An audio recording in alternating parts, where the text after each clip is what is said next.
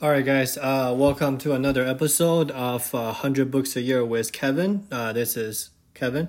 Let's dive into how the mighty fall. Right, the 5 stages of decline. Probably gonna do one a day. 5 quick podcasts, digestible. Right. So the first stage is hubris born of success. Right. So here's what we mean by that. How do you know if you are right about the underlying causes of your success, right? I think a mindful leader should be able to, quote unquote, diagnose and have less ego about, okay, this is why I'm succeeding, right? Or this is why I'm doing this for. And the thing is that the best leader should or need to have some kind of a recognition of fear of success, right? In the sense that, a couple examples come into my mind, right? So Warren Buffett, right? When they were in the early 70s, early 80s, right? They were pulling like 50% return, something outrageous in a year. Every single year in the annual letter, right? Buffett still say, this is probably going to be short term. Okay, guys. Dear shareholders, do not expect that for our next earnings, right? But like a good leader kind of does that, right? Kind of like have this type of idea in terms of, okay, this is something that I like to do, or this is something that I like to quote unquote learn. And good leaders always can distinguish the portion of luck in a sense that, okay, why am I doing this, right? Why am I succeeding in this? Because I'm lucky? Or because that's really me, right? Like that type of the sort of, what's the term? Separation between ego self and then achievement is really, really important in this very specific regard, right? And of course, second example, Andy Grove, he wrote a book that I read called Only the Paranoid Survive, right? His whole point is, it doesn't matter what is your situation, it doesn't matter what you like, or what you don't like, only the paranoid will survive. And I think that is a really, really interesting idea in the sense that are we really, really, like just don't, what's the term? Just don't get drunk on your success, right? That's pretty much the whole idea of it. But how do you do that, right? How do you avoid the hubris of success? There are a couple approaches, right? So the first approach is you discount your own success, right?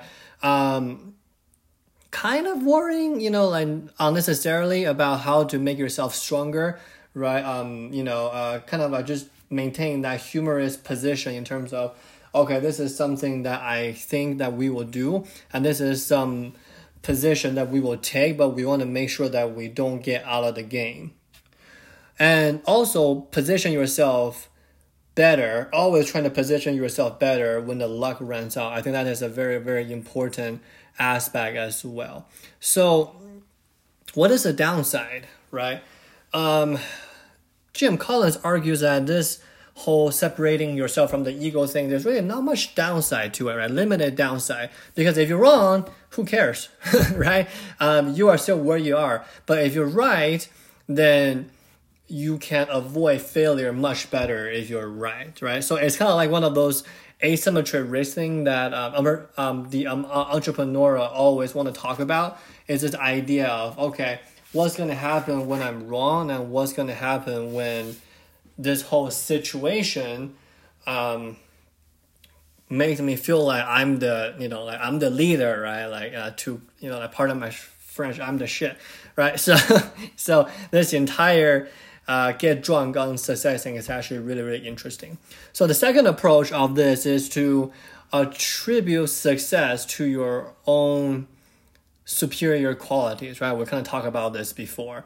The downside is if you're wrong, you are wrong by a lot, right? So if you're wrong, you are really, really toast. So we talk about the Berkshire Hathaway's perspective. So here's a couple marker for stage one, right? So here's what one person should look for as a stage one stage of the decline, right? The first stage. First of all, is you see success as entitlement, right? You have a sense of arrogance. you deserve the success, right? That's one very clear marker. Secondly, the neglect of the primary flywheel, right? So we are distracted from the threats, the adventure, the opportunity, right? What makes this business work? Number 3 is we kind of use this what to replace the why. So we typically use the why question less. If you think about it, right, what is the difference between a what question and a why question?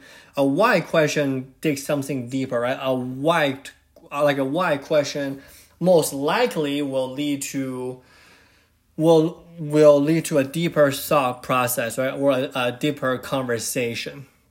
Now, a what question is kind of like, okay, like what am I getting? What are we doing? Now, next marker is there's a decline in learning orientation. So here's what we mean by that, right?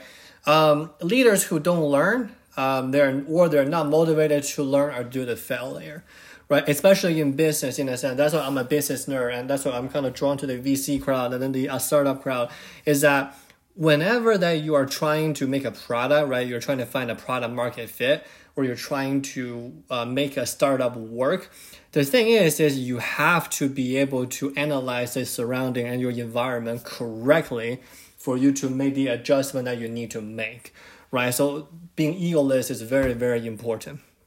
Number 5, discounting the role of luck, right? We'll talk about that a lot before. Always, always, always be humble, and then because if you're wrong there, if you are actually quote unquote the shit, right? Pardon my French. If you're actually like, Jobs or Bezos or Elon Musk, still like a little humility goes a long way. So I think we spent 7 minutes on this topic. I think we kind of did a good job on this. So that is the first stage of decline, right? Just become less interested in learning more, kind of like in the cruising mode right here, and then not very motivated in that regard. All right, guys, thank you so much for listening. Subscribe, share it with your friends, and tomorrow we're going to cover stage 2 of the 5 stages of decline. Thank you so much. Have a good day.